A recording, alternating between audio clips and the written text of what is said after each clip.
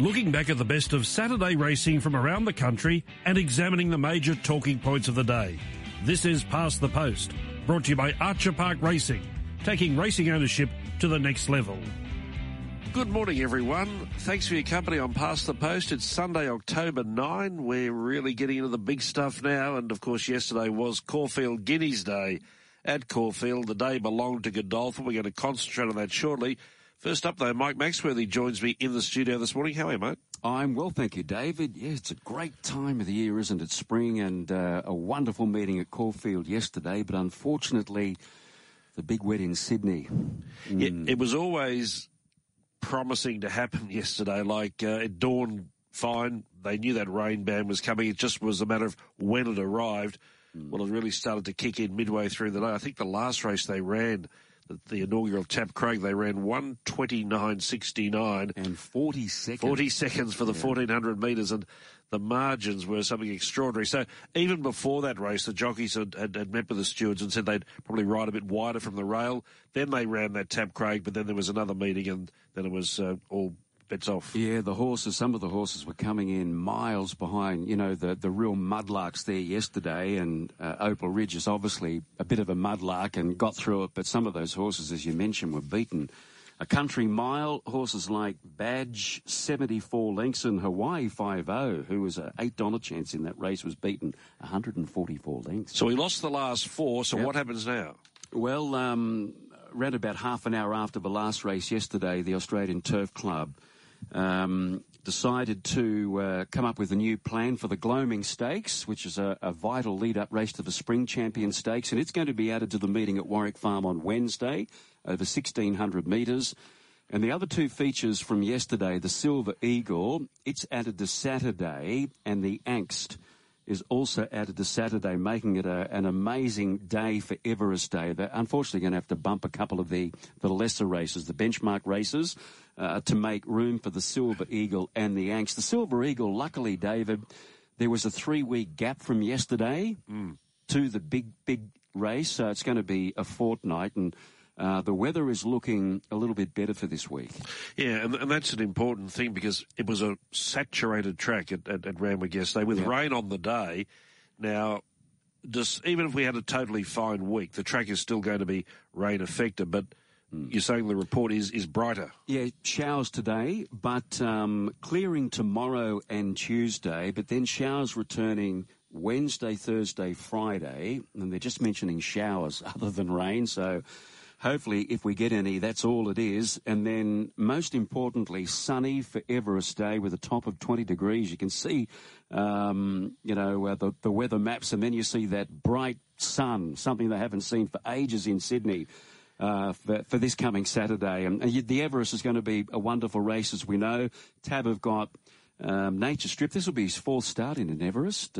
He won and was unplaced in the other two, but he's the $2 favourite over Lost and Running at 7, Jacquinot 11, Eduardo at $13, Mask Crusader 13, Marzu 13. I think it's a good price, Marzu, given we're going to get some kind of rain-affected track. Paulele, $15 if he starts, and Private Eye at $15.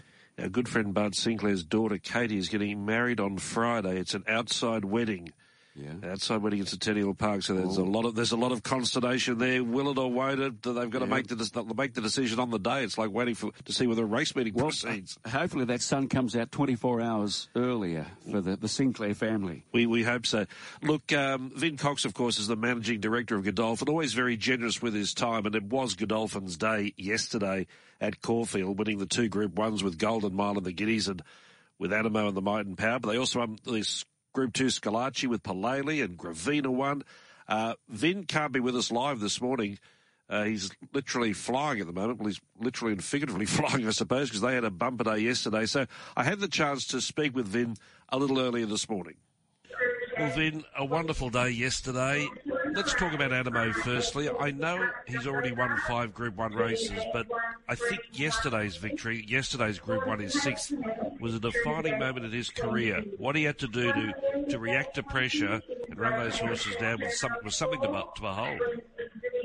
Yes, David, it was a sensational win, and as we said after the race, that race will probably be watched for decades to come because it was a classic contest. A small but very select field that battled their way down the straight, and our bloke, he dug deep. He had to dig deep to win, and he won it very well. And I'm led to believe that this horse is now equal most number of Group 1 wins of any horse owned by Godolphin or Sheikh Mohammed. So a pretty significant achievement from the Godolphin Australia team and obviously a huge imprimatur for the horse himself to win 6 Group 1. So very exciting day.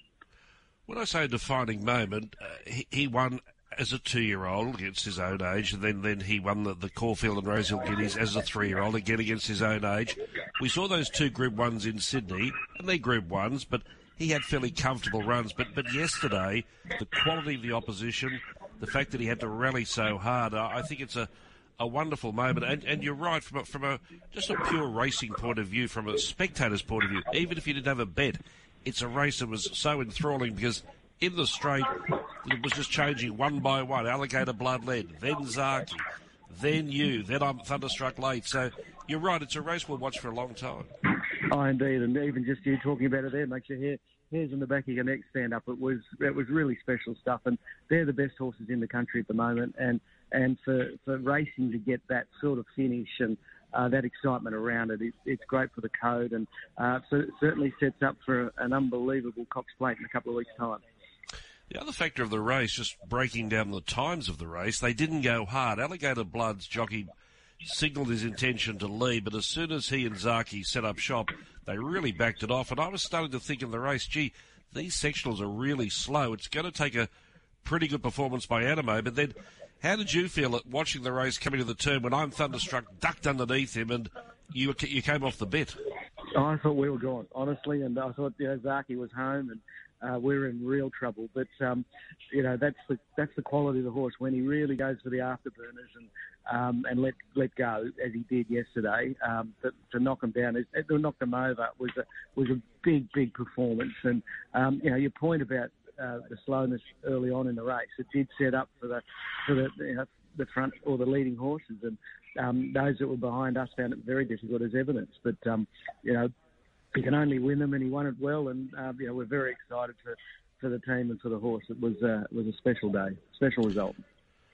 After he pulled up officially 3 out of 5 lame, was it a short time concern, or did things turn around quickly? Oh, these sort of things. I mean, you're always concerned when it happens. But so he was rated at 3 out of 5 lame on the race course straight after the race in the George Main. By the time he got home to Osborne Park, our vet graded him a sort of 1.5 out of 5 lame. By Sunday morning, he was completely sound. And then Monday morning, I got to Osborne Park on the Monday morning and looked at him with our vet, Trevor Robson. James Cummings was there, Jason Walsh, our racing and bloodstock manager, myself, Paul Reed, who's the assistant trainer at Osborne, and he was 100% then. So we're pretty confident we're in good shape. We got the regulatory vet to come out and have a look at him that afternoon, and he passed him fit to race. So it was one of those very strange things. To this day, we still don't know what it was. Whether he just pinched something, we don't know. But obviously he's come through it well, and he was very sound yesterday, and we look forward to heading towards the Cox Plate now. I suppose from a racing enthusiast point of view, Animo gets the plaudits yesterday, understandably. It was a great win, and he's $2.10 for the Cox Plate. But I think racing people will say, well, of course he's the one to beat, you wouldn't swap him. But it's not over the line because there's not a lot between these horses, as yesterday showed. Oh, indeed. There's no way he's over the line at all. And there's some very, very good runs in that race. Probably wasn't run to suit the back markers, as we suggested earlier. So a lot more can pan out. And Moonee Valley is very much a different race course than Caulfield. It races differently, and you need a different pattern to win there. So fortunately, we've had the opportunity to race in the Cox Plate, albeit we didn't win it last year. It's well documented what happened in that particular running. But we look forward to getting there in Saturday week. He's certainly in the box seat to avenge that defeat from last year. Golden Mile, a stallion-making race, the Caulfield Guineas, it's well known. Again, a good run in transit. McDonald always gives them a good ride, and that was the case. Never totally confident of success in the straight, but clear on the line. Oh, yeah, no, he was an outstanding rider, J-Mac. You know, he really showed his class yesterday. A magnificent riding performance across the board, really. And as you say, he never looked home, but he was always coming, and he hit the line and a good long head in front. That's what you got to be. You got to be in front on the finish line. And he's an exciting colt. He's a very good looking colt. He's a son of a Stern, who's also the sire of Aft Cabin, who unfortunately we couldn't get to the races as he had led on the training track the week before. But he's obviously only had the 5 starts. So we look forward to. We'll just have a look at what we're going to do with him for the rest of the spring. But we look forward to taking aim at some nice races in the autumn. If you did continue on and not pull up stumps, what sort of races would you be looking at for the rest of the spring? Oh, look, I think a mile might have been the end of the rope for him. I'm not sure we can stretch him out any further than that. And so that sort of either you've got to freshen and go to say the Coolmore over 6 furlongs, or that's pretty much your option really. Otherwise, it's the Carbine Club Group 3. So, we've just got to sit back and just have a look at that and whether we want to do that. We've got a nice filly heading towards the Coolmore and In Secret. So, potentially, probably going to be going to the paddock. But, again, we won't make any decision today. We'll have a chat about it tomorrow at our racing day. Yeah, the switch back to the Coolmore, to the 1200, it's a sort of half a radical plan, but it's half an exciting one when you think about it. Yeah, we've done it. We have done it a couple of times before, not to great effect. So we're a bit nervous about it, a bit gun shy to do it. So yeah, it'll be unlikely, but it's on the cards. You mentioned In Secret go to the Coolmore, so she was being touted by some, and with some legitimacy, that she might be your Everest contender. But as we go to Paul Ailey winning the Scalacci yesterday, does that now see him in the Everest next week? Again, we haven't made any decisions around the Everest. Paul Ailey's certainly one of our better sprinters. Ingratiating ran very well. We've got Kementari back in Sydney as well, sort of idling away. So, and there's probably other prospects, but not in the league of that trio. In Secret, no, it was pushed by the press a little bit for her to go there.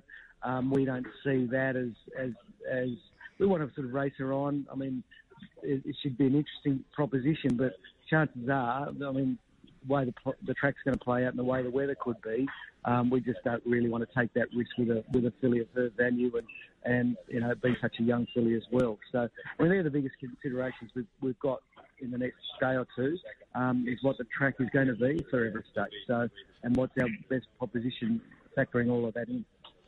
Yes. So what you're saying this morning is you still haven't made a firm decision. Not at all. Far from it. so we've got a bit. Time is running out now, you know. Oh yeah, well Tuesday morning's acceptance time, 9 a.m. Tuesday morning. So yeah, we've got our alarm set at 5 to 9.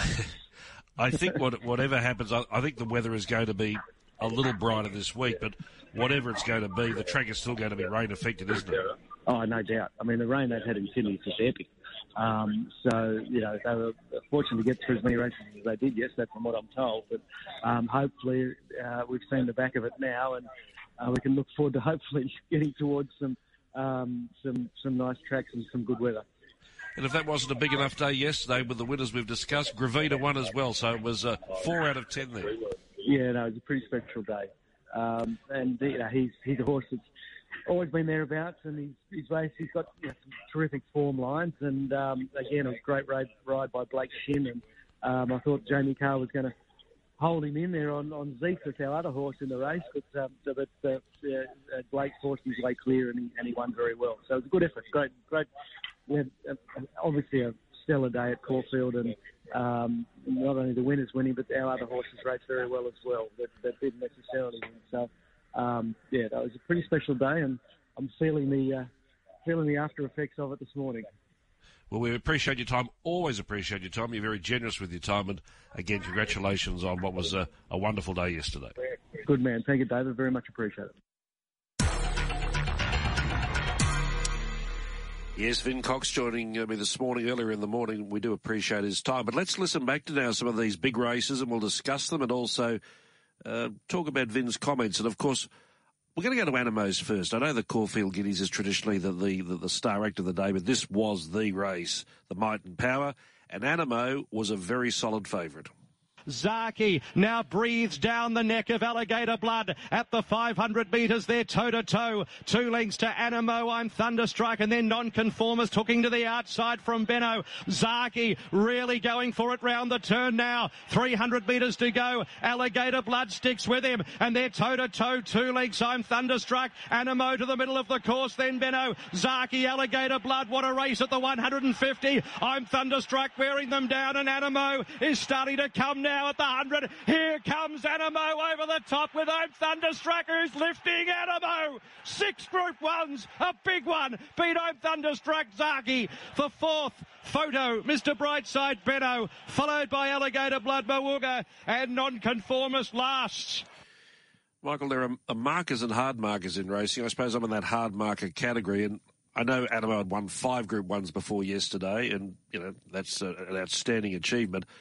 But as I said to Vin there at the start of the interview, I think that win yesterday, if you had any slight doubt or you only marked it an 8.5 or a 9 out of 10, he went to a 9.5 or a 10 out of 10 because that was, I think, a defining moment in his career, which isn't over yet.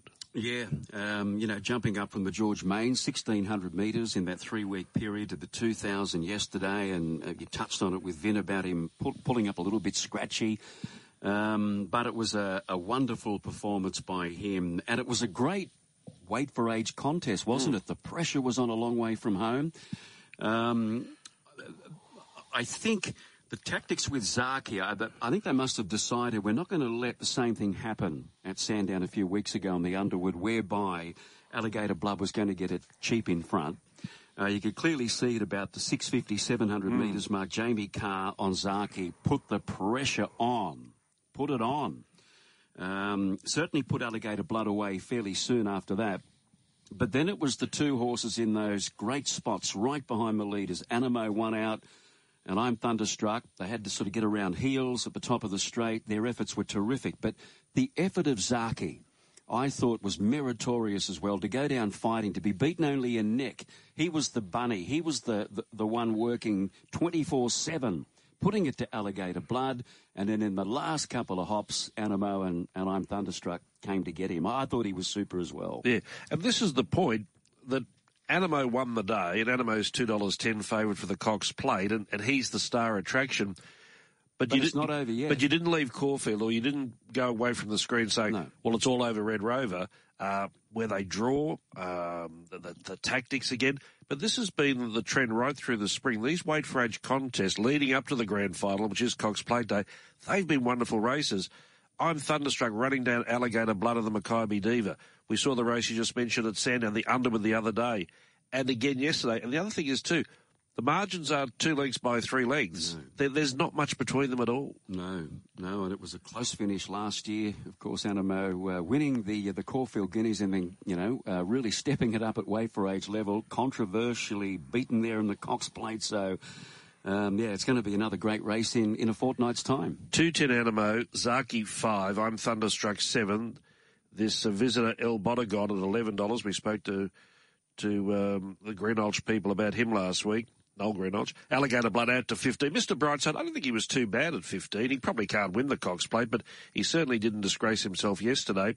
And 2 horses that ran yesterday, Benno and also Nonconformist, they'll go to the Caulfield Cup next Saturday. Yeah. And they both ran well, I thought. Well, Benno was only beaten 2 3/4 lengths. It was a great run for a Caulfield Cup, so he's going to be peaking next Saturday. Well, if you win one Group 1, it's not enough for Godolphin. They had to win another one, and this is Golden Mile in action in the Caulfield Guineas.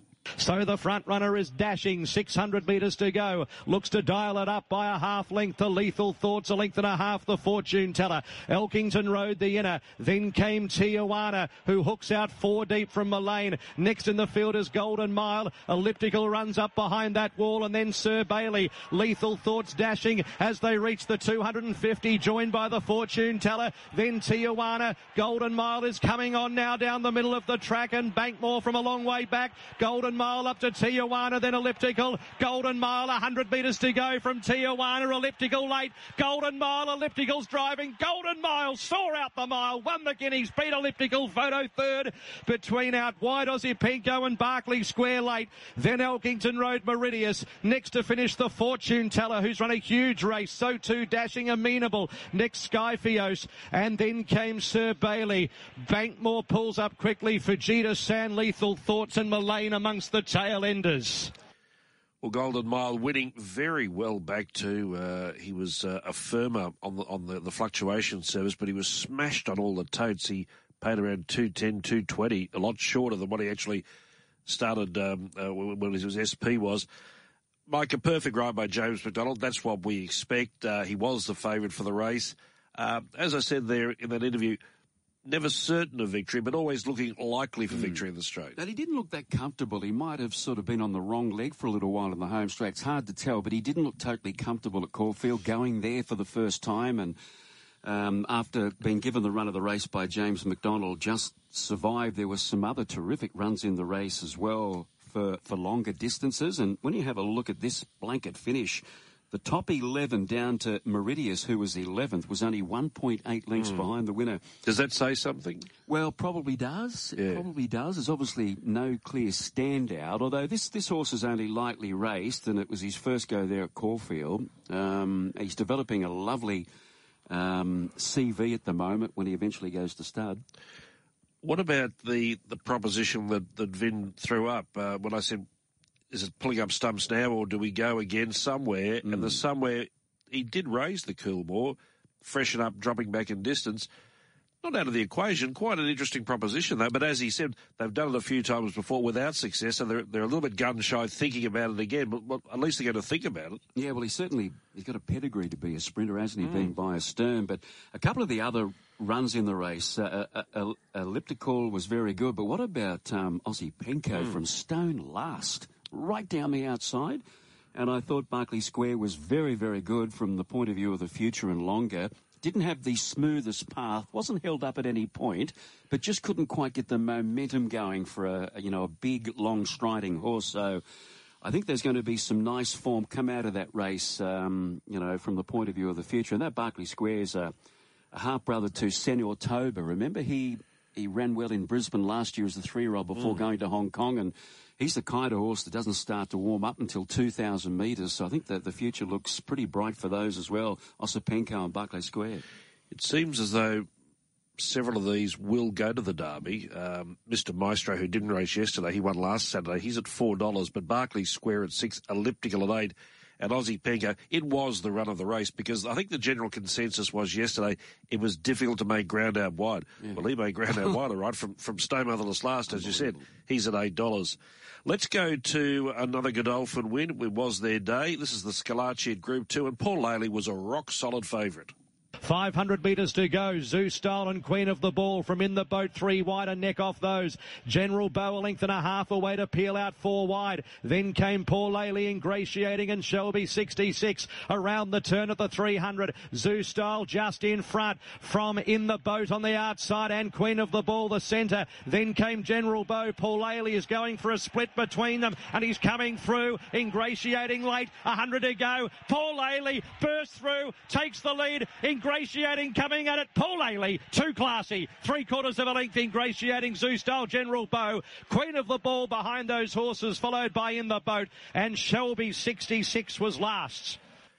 I think I've asked him a million times. It's probably an overstatement, but I thought surely today he'll say, well, we've decided on X for the Everest, Vin Cox, but still not. But you've got a theory here, and I tend to agree with you. Just outline why you think Paul Laley might be in the Everest. Well, I love Paul Laley. I just physically, and there's just something about him. We saw him at a couple of starts during the Brisbane Winter Carnival. Beautiful chestnut horse with this massive forelock.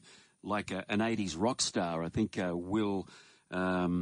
William Wallace sort of tweeted out, he's got this magnificent forelock on him, and when he's at full gallop, he looks magnificent. He came so close, didn't he, in the Kingsford Smith Cup and Madoomben 10,000. So he's got his hoof right on the till at the elite level, and I think that's what they want with him, David. They want the Group 1 with him, and if he goes into the Everest, he goes in as a $15 chance. But if he goes into a race like a Manikato at Moonee Valley, he's all of a sudden, a $3 or $4 chance? Oh, for sure and certain. So it might be left to Kementara because in secret, well, he certainly closed the door on the Everest option. She'll go to the Coolmore, so it might be Special K. And he just got that the world's best run there. Gate number 1, as everybody thought, right behind that hot tempo set by Zeus Style, Queen of the Ball, and in the boat. I noticed when they got to about the 300 metres mark, when Paul Laley was launching at Zeus Style, Damien Oliver's Persuader hit him over the snout with the Persuader, and it was a good old-fashioned whack as well. And you can clearly see Paul Laley turn his head. I don't know whether it spurred him on, but you can clearly see him, react to being struck over the nose with the Persuader. So it was great to see him win there yesterday. Well, I think all punters across Australia were on him. Ingratiating was good too. He's finally realising that potential that he showed as a 2-year-old. And Zeus Style was gunnered. 1,100 metres, just with all that pressure on him, I thought he held on quite well.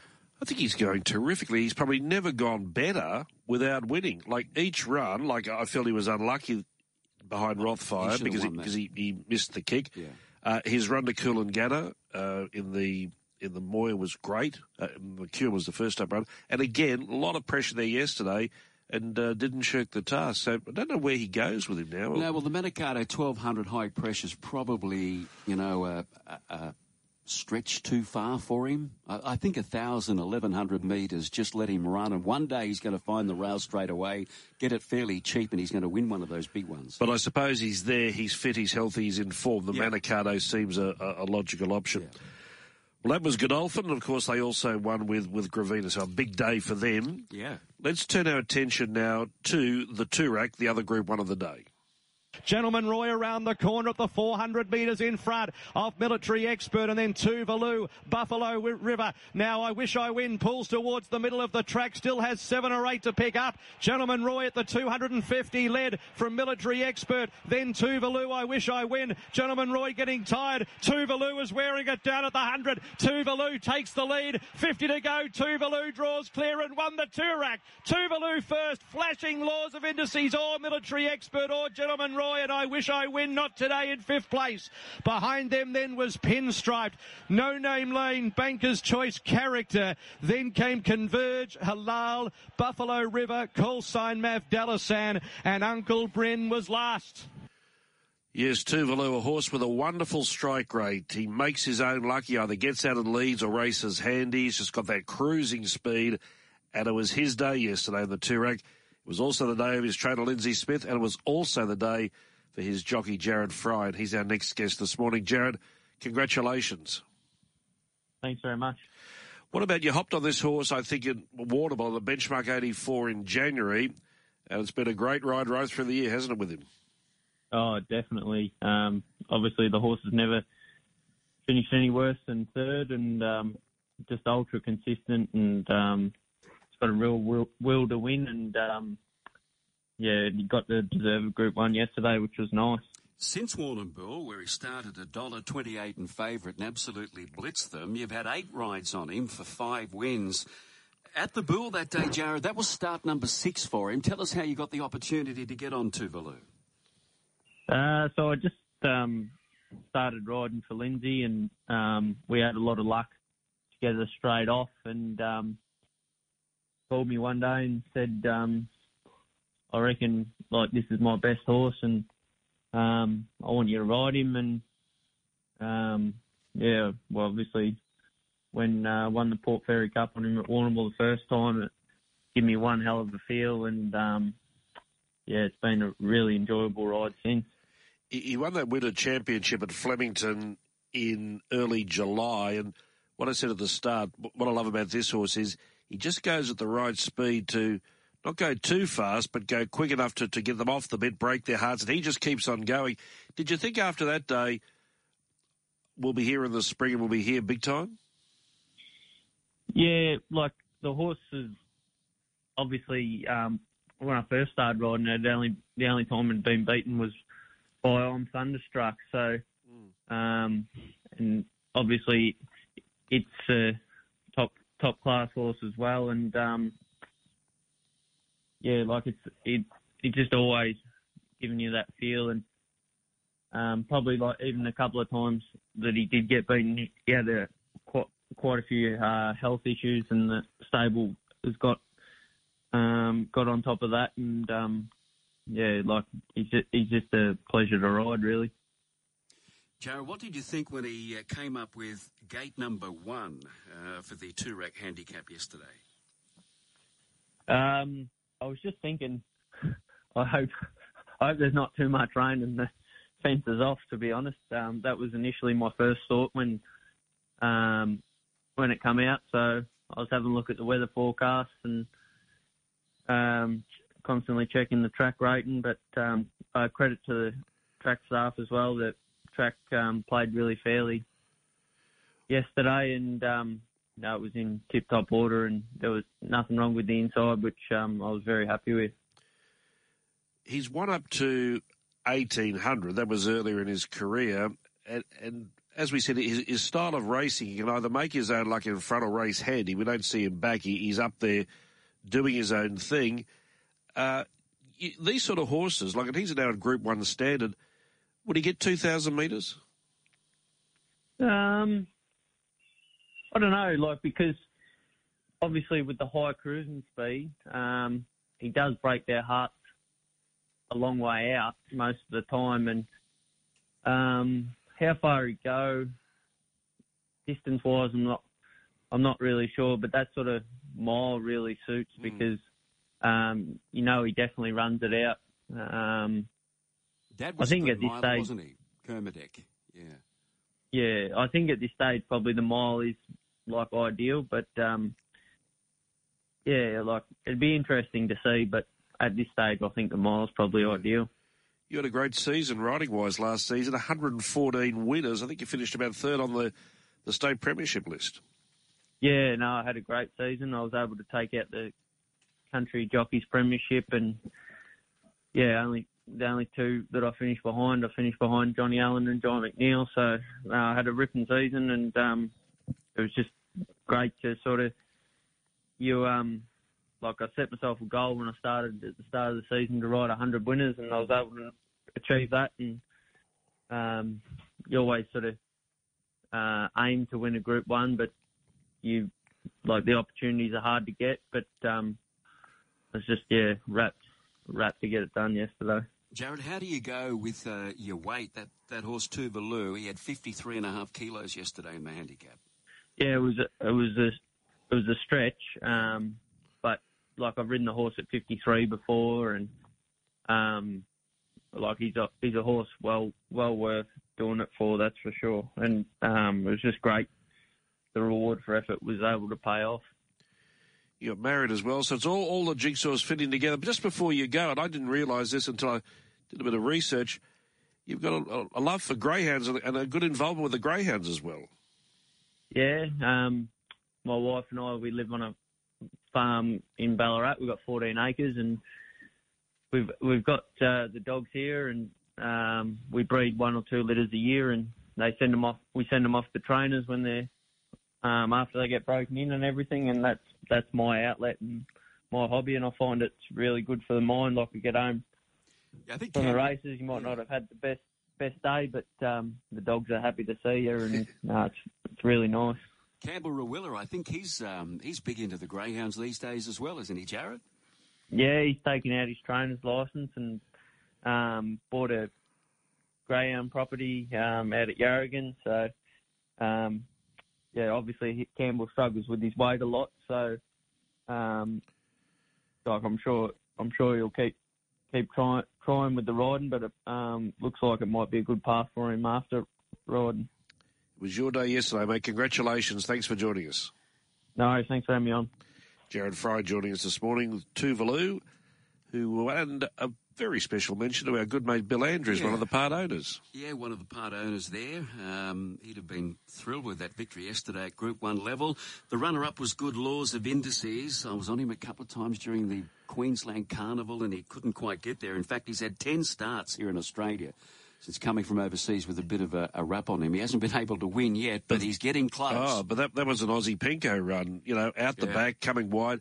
And I think he may run on the Cox Plate. I know he's still in the Cox Plate. They've talked about it, so his run was outstanding. And I Wish I Win, who was the favourite for the race, $2.20, really stifled the market. Also favourite for the Golden Eagle. There was a bit of drama at the start. He went into the gate, something happened, and all of a sudden you could see Luke Nolan trotting him up before the vets. Exactly right. But I think in the run, he had his chance. He did. He was there. He presented at the right time. Yeah. It just wasn't quite fast enough the last 100 metres. We didn't quite see that, devastating burst at the end by him yesterday. Let's wrap up Caulfield from yesterday and have a listen to the Herbert Power. Saracen Knight moves up to Persan around the turn. 300 metres to go, and Saracen Knight hits the front early in the straight. Desert Icon's out chasing. Then came Shabao and Macram down the outside at the 200. Saracen Knight, the favourite, went for home. 2 lengths. Persan, Desert Icon, Macram. Saracen Knight, 100 metres to go. Clear. Saracen Knight will win it. Saracen Knight, the winner. Second ahead, Bobber, Macram, Desert Icon involved. And then Persan, and next in the field, Shiraz from Shabao. Attorney, Harmissi and Emissary, Regal Lion, Grand Promenade, Tiger, well back, Good Idea, Point Nepean, and the good fight was towards the end. Our good friend Alan Thomas always used to say, good alley, good jockey, good form, they're the ones to beat, and that was the case with Saracen Knight. Jamie Carr, barrier 2, in form, had a good run and won the race. Just before we do leave Caulfield, that first winner yesterday in the debutante, King's Gambit, listening to all of the experts in the morning, I don't think anyone thought there was any great shakes in this race, but not only did he win in a hand canter, but ran time. Yeah, he ran $2.90 in favourite for the race off a pretty good Warwick Farm trial victory, of course, trained by, the kings of 2-year-old racing. They get it right most of the time, don't they, Peter and Paul Snowden? They'd booked Blake Shin to ride this fellow, and of course the week prior they'd won the Breeders at Randwick with Empire of Japan, and this fellow was a little bit more impressive yesterday. David, when you analyse the time, he's a colt by I'm Invincible, and pretty much he carried the Guri colours, the black and white stripes there yesterday. Some big hitters in the ownership of this I'm Invincible colt, but gee, the time was great on that soft track.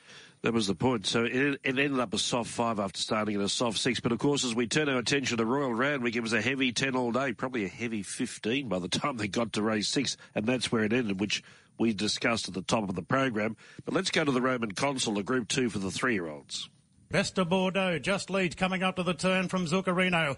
Willinga Beast in a stalking position and just peeling 3 wide now, clear from Sweet Ride as they straighten up. And it's Best of Bordeaux on the inside of Zuccarino. Willinga Beast is moving into a 3 wide, 2 further back to Nicino. And a Sweet Ride looking for a bit of room. Best of Bordeaux showing plenty of fight. Sweet Ride could be the danger now. Best of Bordeaux, Sweet Ride through the middle. Willinga Beast is still there. It's Best of Bordeaux and Sweet Ride, but Best of Bordeaux, he's really strong at the end, fending them all off, and Best of Bordeaux pushed out by Mellon, won the Roman Consul. Sweet Ride second, just in front of Willinga Beast.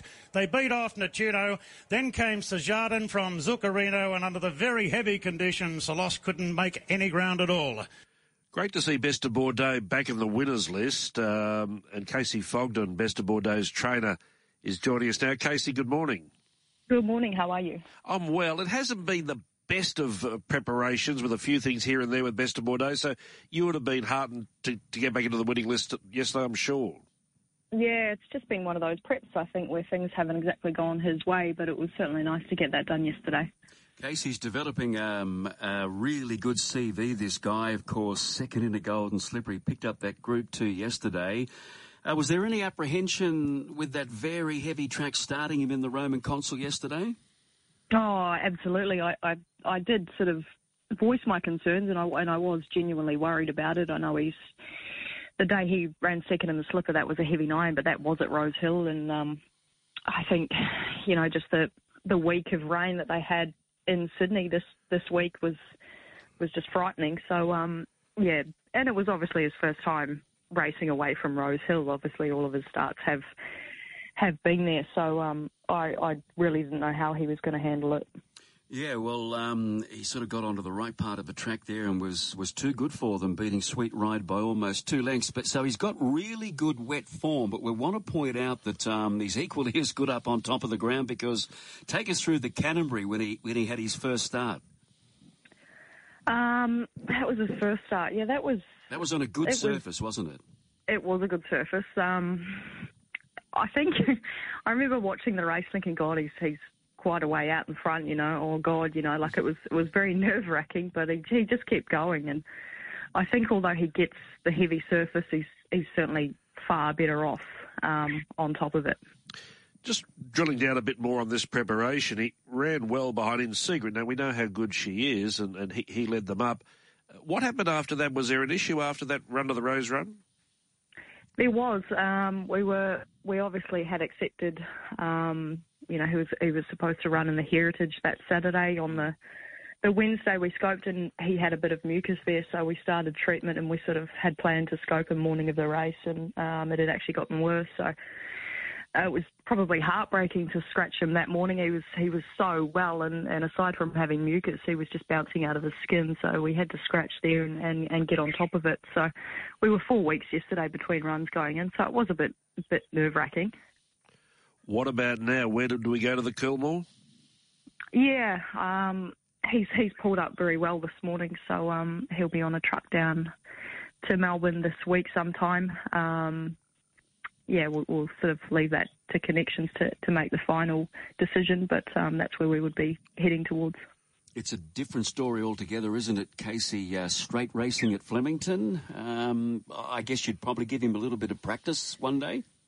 Yeah, well, that's we were hoping he would pull up well this morning, and he's done all of that. So just get him down there, and there are jump outs next week, so he can have a very, very quiet time in between, and we'll see how he goes. Casey, you had some nice 2-year-olds last season, of course, headlined by this guy, Best of Bordeaux. But what about this season? Have you got some nice ones coming through that we can maybe follow?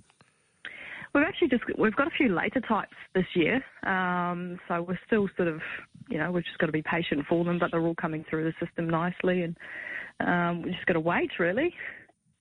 Fair enough. Congratulations on yesterday. Look forward to seeing him in the Coolmore.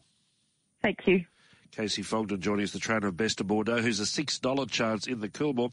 This market's a little bit puzzling because Jacquinot at $5 and Giga Kick at $6 are in there, and of course they're in the Everest, yeah. So whether they go there in a fortnight remains to be seen. In Secret, of course, we know she is going to be there, the $4.50 favourite, but it promises potentially to be a really good Coolmore this year. Yeah, it does, and it's not that easy to lead all the way. And of course, this fellow Best of Bordeaux likes to free roll in front, and when leaders can get around a bend, obviously that's an advantage to them, isn't it? So they can usually kick off the bend when they're rolling along in front. So it's a different kettle of fish altogether. But if he could add that to his CV, he's worth anything to go to start. Let's have a listen to the inaugural running of the Tap Craig, named after, of course, our great broadcasters, Johnny Tapp and Ian Craig.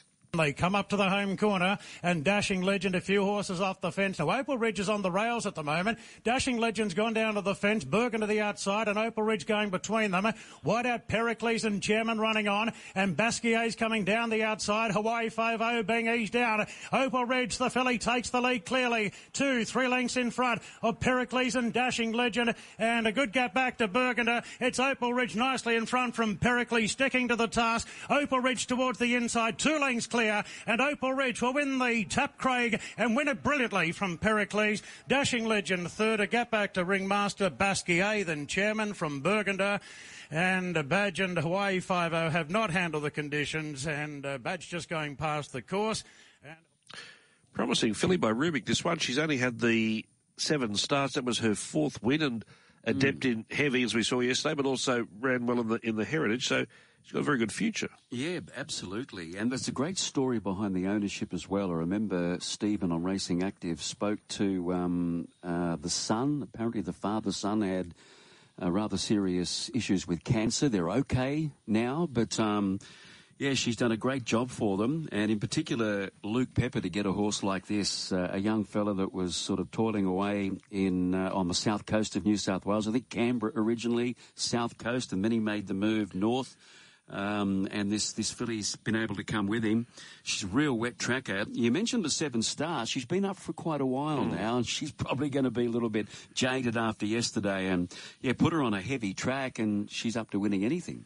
I noticed there are a number of Fowlers in the ownership of Opal Ridge. I'll be checking if there's any distant relations and making a phone call. Family tree. Yeah, what's happening there? Let's have a listen to, just before we go, Johnny Tabanini and Craig were at the races yesterday.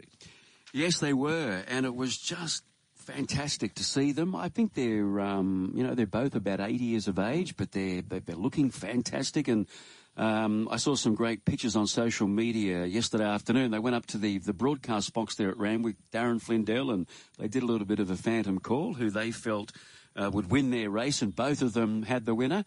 I think it was just great that the ATC have named a race, and a proper race too, worth plenty of money, after two of the great broadcasters in Sydney for 30 or 4 years. Myself growing up in Sydney, they were synonymous with horse racing in Sydney. When you heard Ian and Tappy, you knew it was Sydney racing. And in similar vein, from a journalism point of view, or a newspaper point of view, there'll be a race coming up soon, the Callender Presnell, for Ken Callender and Max Presnell. Still both hale and hearty as well. Absolutely, yeah. Let's have a listen to the Niverson for the mares. Sky Command swings in front by 2 lengths on Larkspur Run and Jalais. None of the chasers are making any ground at the moment. They've got 300 metres to run, and Sky Command's gone further in front from Larkspur Run. Jalais had enough. Duchess Avoid trying to get to third from 1A. Never Talk making some headway, but Sky Command in the hands of Regan Bayliss is 6 lengths clear. Never Talk and Heresy are really charging home at the end. Sky Command can't pick her legs up. She's 3 lengths clear and has a big enough break to win the Niverson. Sky Command 2 lengths on the post from Never Talk, who grabs second, a nose in front of Heresy. A gap back to 1A and Jalais, and then came Larkspur Run. Promise of Success never travelled. Expat blew it at the start. Duchess Savoy, and last in was Charlize. Yes, Sky Command revelling in the conditions, leading all of the way for the Gerald Ryan Sterling Alexio Training Partnership. This is Past the Post, brought to you by Archer Park Racing. We'll take a short break and then come back and speak about some of the highlights and listen to some of the highlights at Eagle Farm. This is Past the Post, brought to you by Archer Park Racing, taking racing ownership to the next level. ArcherParkRacing.com.au, that's the website. Go there. All the horses that are for sale, all the information you need to know is on the website. Chris Wessel still recovering from being at the Caulfield Guineas yesterday, but I'm sure he'll be back in action at the Archer Park wheel within the next few hours. Let's go to Eagle Farm yesterday. We had 2 2-year-olds to begin the 10-race card, and this filly called Miss Cooter on debut was heavily back to win. Look at Miss Cooter below the 300 metres. She bounded away, led by 4. Keyboard in second. Mashani Jetstream quickly gone, and the others are only lining up for minor money only. But Miss Cooter, hard against the rail below the 200 metres, had a long, long lead. She's going to win the first and win it handsomely. Keyboard should hang on for the Quinella. Good go for third, Mashani Star and Mashani Twilight. But Miss Cooter, ridden hands and heels to the line, won by, I'd say, nearly 7. From Keyboard second, third Mashani Star and Mashani Twilight fourth, Arabian Fox Never a Factor, and the last pair Mashani Sienna and Mashani Jetstream. Miss Cooter, the market knew towards the end. She kept firming in. Arabian Fox got out. There was a big gap, or a bigger gap between them at the end, and she was very impressive. Chris Munce trains her, and he's joining us now. Chris, good morning. G'day, David. How you going, mate? I'm well, mate. Did you expect that yesterday? Look, I did think she could win. I don't know whether I thought she'd win by the margin she did, or as in the way that she did. I thought that she's a nice filly, and she'd sort of done everything that we'd asked her to do this far. So, no, it was good to see her get to the races and win the way she did. Chris, she's not anywhere near the finished product as yet, is she? I've noticed with her in the trials that she sort of doesn't ping the gates, and yesterday she sort of didn't ping him, was a bit wide early, but, gee, when she picks that up, she'll be something. Yeah, well, Maxie, she's a filly. She's always been a bit highly strung. from what I learnt yesterday, apparently the mother was a bit unruly and used to run off the track or something. Yeah. And this filly, like, she's a Spirit of Boom, and, any Spirit of Boom I've had anything to do with, they've always been very laid-back, casual horses, but she's just been a little bit hyperactive, so to speak. And that's why Justin, he's ridden her since day one, and he's done a terrific job just educating her and getting her working the right way and sort of containing her energy at the right times. But, she was early days. She could have become quite the handful. But, as far as the barriers go, I think it's just a maturity thing, an educational thing. And I'm hoping that, with more racing and that under her belt, she'll improve. What's her purchase background? Where did you buy her? How much you pay for it? Yeah, so we she's a Magic Millions filly. January, we paid $140 for her. And I thought it was, I thought there was the right price. I thought she was well bought. And she's just been a filly that ever since we've sort of got her in the stables, she's just got bigger and stronger, and she's always looked just a ready-made athlete, to be honest. So, Chris, she's got how much in the bank now? How much is counted for Magic Millions? Oh, well, that cutest bonuses don't count, so I think she's probably got about 40 odd there, I think. The Magic Millions, maybe 40. Yeah, it comes around pretty quickly, doesn't it? Comes around quick, yes, it does, Maxie. So I'll probably give her one more run. I'll probably just give her one more run, and then we'll back off her, give her a bit of a freshen up, and focus on January. Just before you go, Boom Nova, when will we see her next? Not Boom Nova, sorry, Palayapan, sorry. You can get an update on Boom Nova as well. Yeah, so Palayapan runs next Saturday. Yep. In the Tristarc Group 2. She's settled into Melbourne very well. Had a gallop there on Saturday morning in company, and Juliet rode her and said she couldn't hold her slow enough, so that was all good news. And she'll go to Caulfield on Tuesday and have a course proper gallop there at Caulfield on Tuesday morning. I'll go down Monday and oversee a gallop and that. And, she'll head to the races on Saturday, yesterday week. Next Saturday she'll run in the Tristarc 1400 metre Group 2 down there. Excellent. What about Boom Nova? So Boom Nova, she'll have a decent break. I won't do much with her. I might just concentrate on the winter with her. She went to Sydney, and the plan just didn't work out. She sort of didn't settle in as well as I would have liked early days, and her runs down there wasn't really the right races. In hindsight, I might have been better off just sending her straight to Melbourne, because there was only really that one run in Sydney that suited her, and there wasn't a lot else. So, but anyway, she'll have a nice break, and we'll probably just concentrate on the maybe the autumn in Sydney, or just the winter carnival. Thanks for joining us this morning, mate. Congratulations on yesterday. No worries. Thanks, guys. There is Chris Bunce. Rob Heathcote trained at Treble. He's on the line now. Rob, good morning. Morning, guys.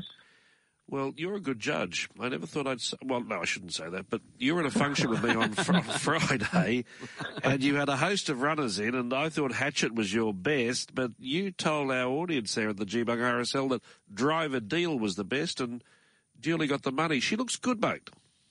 She does. She's a quality mare, and I think it was trainer error. Well, I'll put my hand up. I mean, she drew barrier one first up this prep over 1200. We rode her too aggressively, and that taught her a bad habit. The next run over 1350, she came out pulling and just did it too hard. So we hit the reset button. She's come back. She's travelled beautifully behind the speed, no pulling, and she's sprinted strongly, and she's 2 for 2, and I see no reason why she can't put a few on the board. Yeah, she's a done deal, isn't she, Rob? So how far will she get, do you think, eventually? I'm not sure, Mike. That was a mile yesterday, basically second up from a freshen up, and she's benchmarked 73 now. 2 weeks' time, there's a benchmark 78 over a mile. So I'll certainly go back there. Third up over a mile suits. Jimmy Ormond probably won't be able to make her weight. I think 73, 70, 56 and a half, 54. Yeah, 2 off for being a master, 54 and a half. So I think probably Benny Thompson will take over there. But yeah, she's an exciting horse, and as you say, Mike, being by done deal, there's every chance that she'll get out to 2,000 or possibly further. The second leg of your treble was a race of fluctuating fortunes for you, because wherever you were, well, I mentioned you were at Randwick, they jump out of the barrier. All of a sudden, you've got no jockey on point. Tegan Harrison fell off, and then Katarina came from, nearly stone motherless last. Did you expect that? Oh, yeah, I knew she was good. She's a half-sister to Star Tontes, and you look at them together, they're hard to separate. They're so similar in appearance. And I had my eyes on point when Tegan came off, so I went, oh, my God. Yeah. But talk about the agony and the ecstasy in 1.10.5 seconds, But all of a sudden, one's on the ground and the other one comes from last and wins. And there's no fluke about that performance. She came from dead set last. She did. And she's very good. And even when she drew the outside alley in my pre-race ramble to my owners, I said, guys, don't worry about it. We're going to ride her quiet. She'll be out the back. She's got a good, strong finish, just like her half-sister has. And she proved that yesterday. So, it was very lucrative, being a Curious horse and being by Russian Revolution. So I used the breed back to advantage. Any similarities in looks with Star Tontes? You couldn't tell them apart, Mike. Is that to right? look at? Yeah. I mean, I can, because obviously Star Tontes being a year older, she's had more time to fill out. So she'd be 30, 40 kilos heavier. But Ekaterina is going to be very, very similar in another year's time. Extremis was the third leg of the treble. We've seen her jump to the front, dictate and win 1200s at Doomben. What I liked yesterday was raising the bar, so to speak, coming off the speed and finding the line well at the tougher Eagle Farm 1200. And the fact that, she got tested a little bit in the lead, listening to Angela's audio after the race, and even young Ange, she said she was amazed at the tenacity and the courage of the mare, considering she didn't have it all go her own way, but she was not going to lay down. And I think that's another one I might have mentioned to you at that function, David. And your willing sidekick, Rob Chobo, actually pulled me up at the function and said, David, not Hatchet Extremist. I said, good on you, Rob. See you later. Well, I do know with both of you now I will never question you again, because you got the 10 out of 10 and I got 0 out of 10. So, hey, just before you go, it didn't happen for Star Tontes yesterday. You still go to that Silver Eagle next week? Oh, definitely. I was down there, and to be perfectly honest, I was glad they called them off, because even though Star Tontes can handle a heavy track, and at Randwick too, I might add, it was bottomless there yesterday. You see the horses and the riders come in absolutely covered in mud. I was glad they called them off, and then I found out relatively quickly that they're going to run them next week. Now, Jason Collett, I can give you an update on rider. He's going to ride at Caulfield next Saturday, and a switcheroo, Damien Lane's coming from Melbourne to Sydney to ride Jacquinot in the big one, so he's going to take over Star Tontes next Saturday. Good as gold. All good with Rothfire? Yeah, no, he's fine. He had a leisurely week up at Euroa, up at the Hayes Horse Heaven, and Mel gave him a little gallop on Saturday morning. He said he's tickety-boo. Good to go. All right, so he's ready for the Manikato. Now, further down the track with Rothfire, there's been some mention of him in the King of the Mountain. Have you been approached? Are people talking at this point? Only 5.